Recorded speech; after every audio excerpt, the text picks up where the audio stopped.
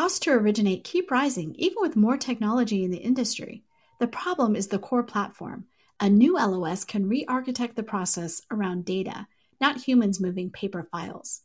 Vesta has built this LOS, and you can learn more at Vesta.com.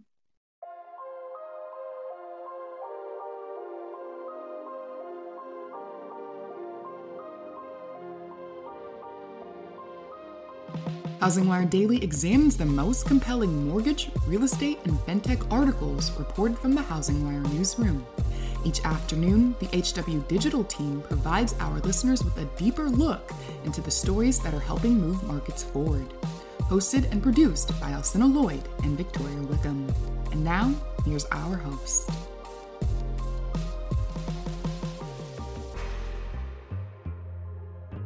Pulled from the hottest topics coming across our news desk, I'm Victoria Wickham, and this is HousingWire Daily.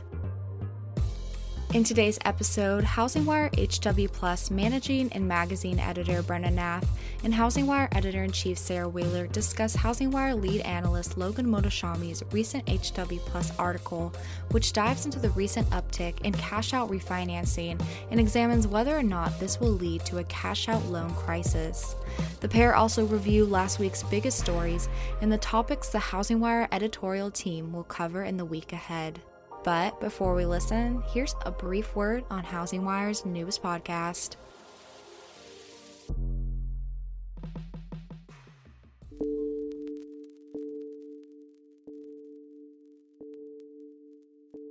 Right now, more than ever, the housing industry has been having honest conversations about how race impacts the home buying process. To heighten the discussion, HousingWire is launching Honest Conversations, a new mini podcast series to examine the state of minority home ownership in America. For 8 weeks starting in February, please join HousingWire Daily each Wednesday as we aim to provide listeners with a greater perspective on how race, housing, and wealth intersect and what experts are doing to close the home ownership gap.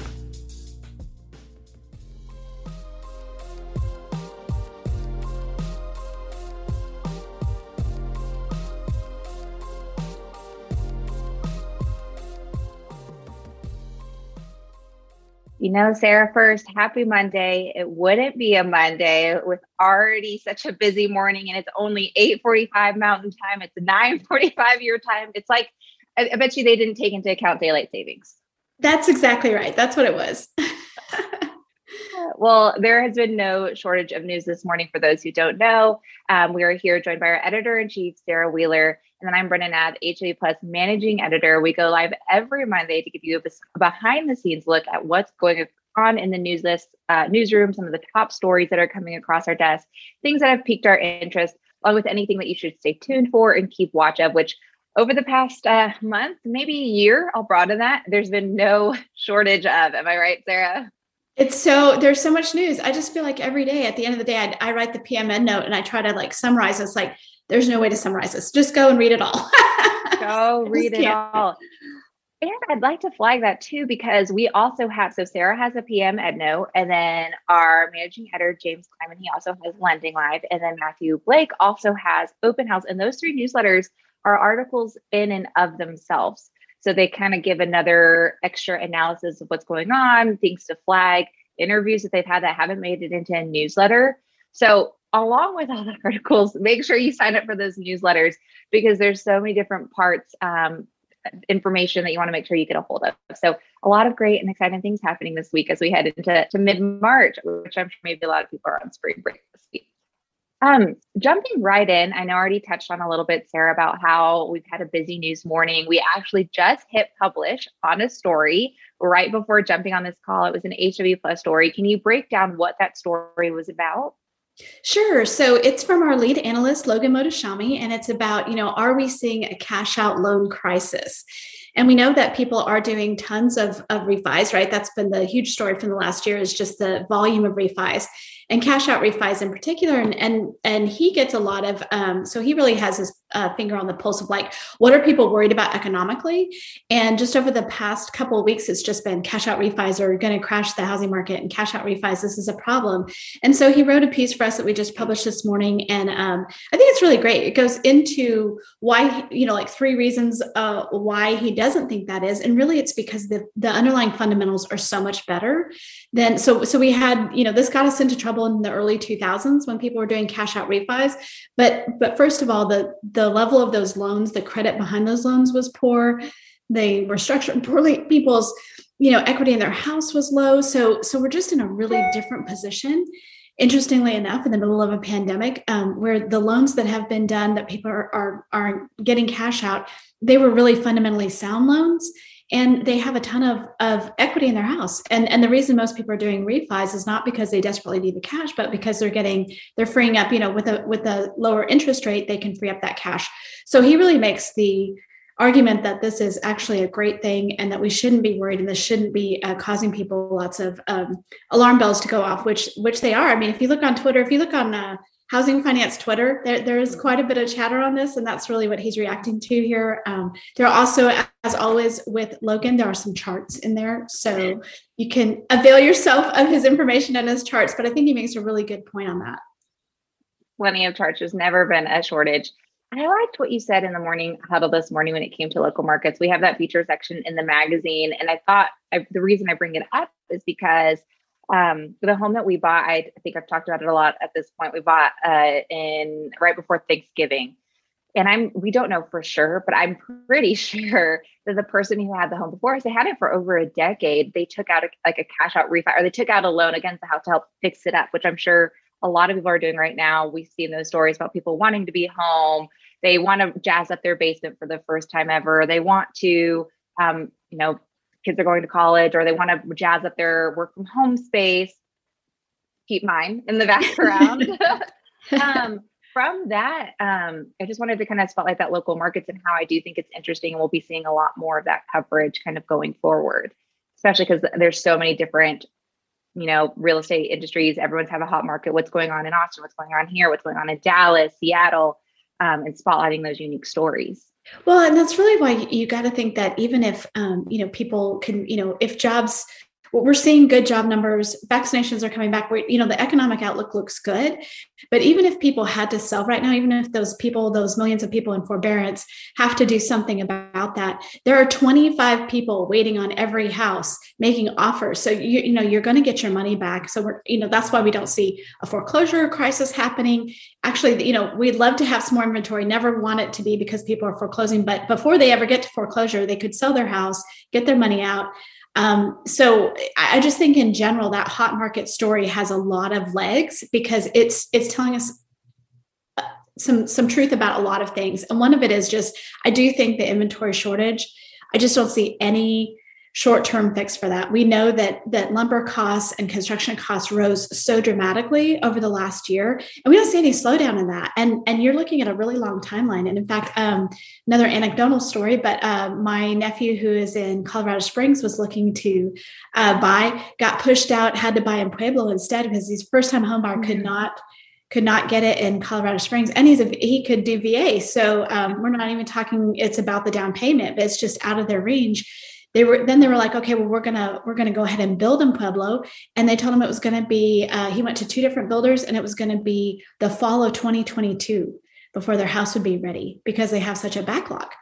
So we know, I mean, that's anecdotal, but I'm just saying, like, you have a lot of people going from existing homes who would buy an existing home if there was, now going to builders. That's pushing that back. Plus the prices there are just, they're insane because they have to work in the construction costs and the cost of lumber. So I do think that short term and really just over the next year and a half, 2 years, I don't see a lot of inventory coming online, which is that, I mean, that is a headwind. I mean, that is a headwind. I always get those confused to our market because we're still going to have plenty of volume, but think about how much more volume we would see this year if we had more inventory.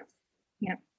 We were in blizzard warning over the weekend on Sunday. Everyone's fine and good here, at least in our own home. And so I don't know if I've ever mentioned that one of the reasons I firmly believe that we were able to get the house we got is because it snowed the day that the showings opened. And so we benefited from the weather being a little bit more cold. No one wanted to go look at homes that day. So we were able to capitalize on that and be one of the handful of people instead of a whole bunch of people that looked at homes. So just unique things like that is for market.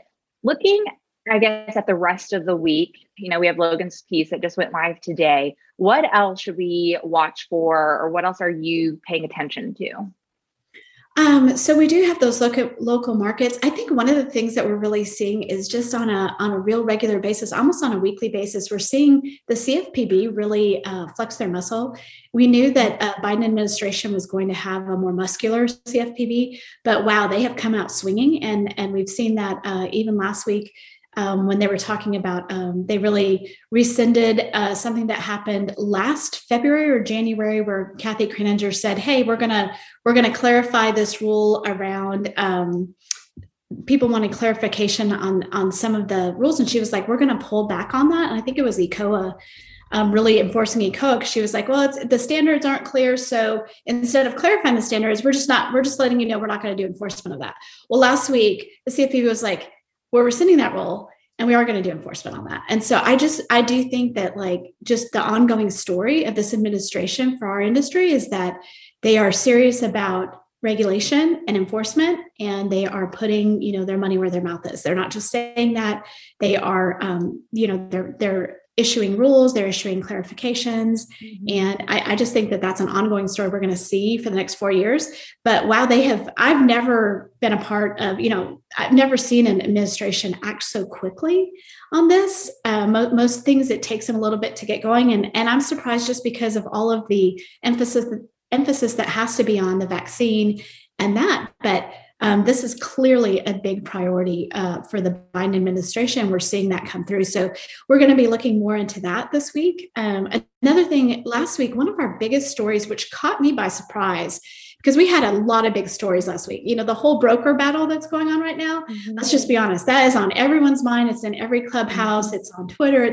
People are trying to figure it out. And if people don't know, which I don't know how they wouldn't, but UWM, the nation's largest wholesale lender, 2 weeks ago said, "Hey, brokers, you need to decide if you're going to choose us or you're going to choose working with Rocket or Fairway in their wholesale lending." And today is actually the deadline. So they want people to decide. They want brokers to decide by today and sign something. At first we heard it was an addendum. Now I think it might be something that when you go on the UWM site to do a loan with them, that you have to sign something there. But it's been a huge scramble, and we've seen just a wide range of opinions on that. So we've had people who are absolutely 100% behind Matt Ishbia, the CEO of UWM, saying he's sticking up for us, he's doing this for us. And then you have brokers who are like, "Hey, we're independent for a reason.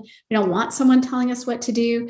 And so that saga is definitely going to be happening. We're just going to keep looking at that. Matt Ishbia did say that UWM isn't going to continue to list people. It's really just those two other wholesale lenders, because that was one of the fears. People were like, "Well, what happens next? Is it going to be down to you telling us we can only do UWM?" So apparently that's at this point not in the cards, but we're following that story very closely. James Kleiman, our managing editor, is always on the phone with sources at both of those companies, actually all those companies and brokers, just to try to find out how they're handling that.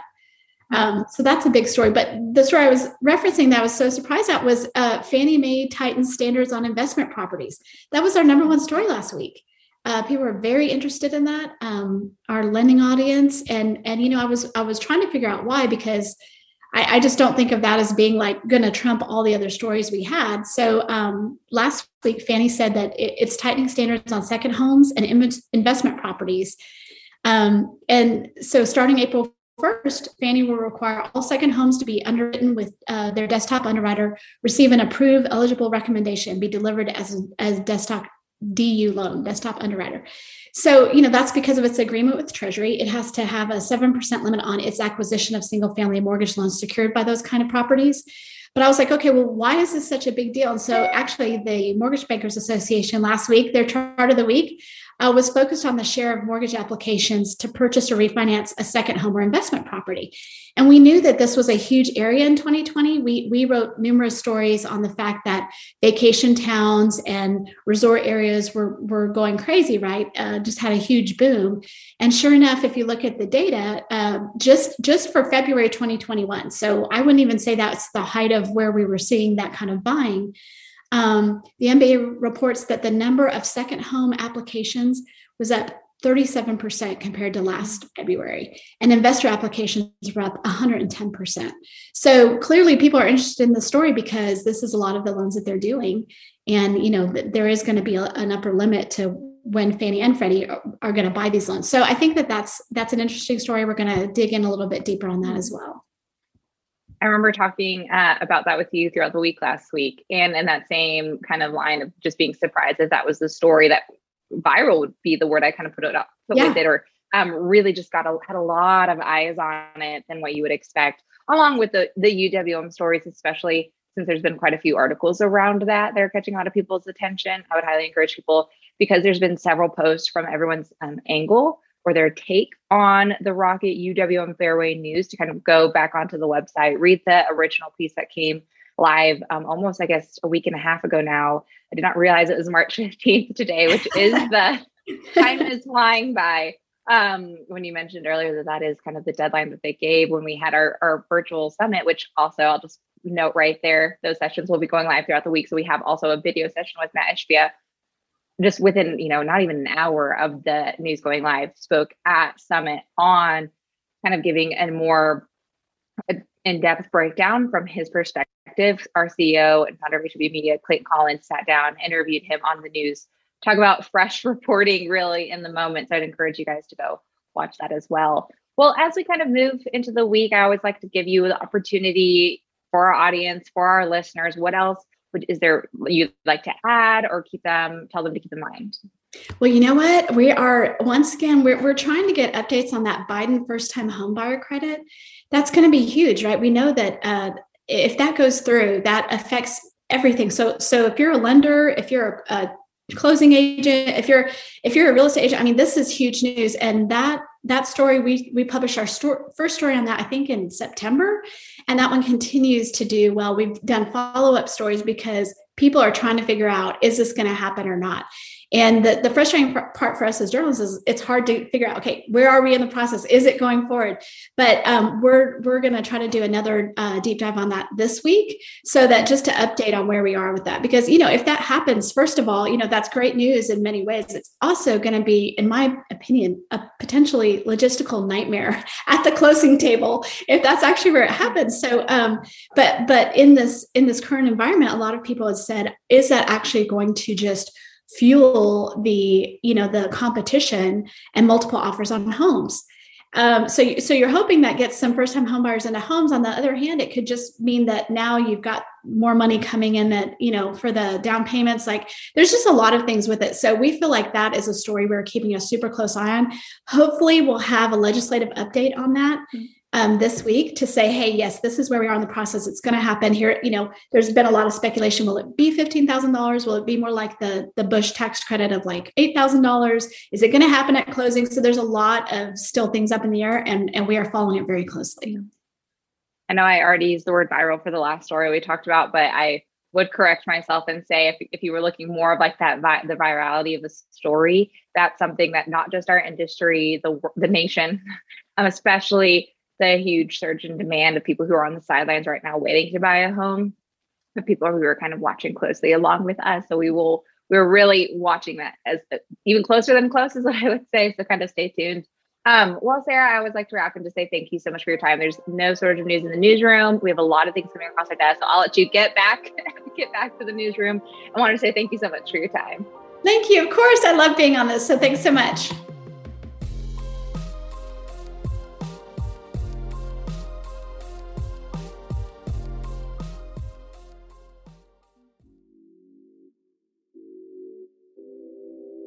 Now more than ever, the housing industry is looking to its leaders for answers.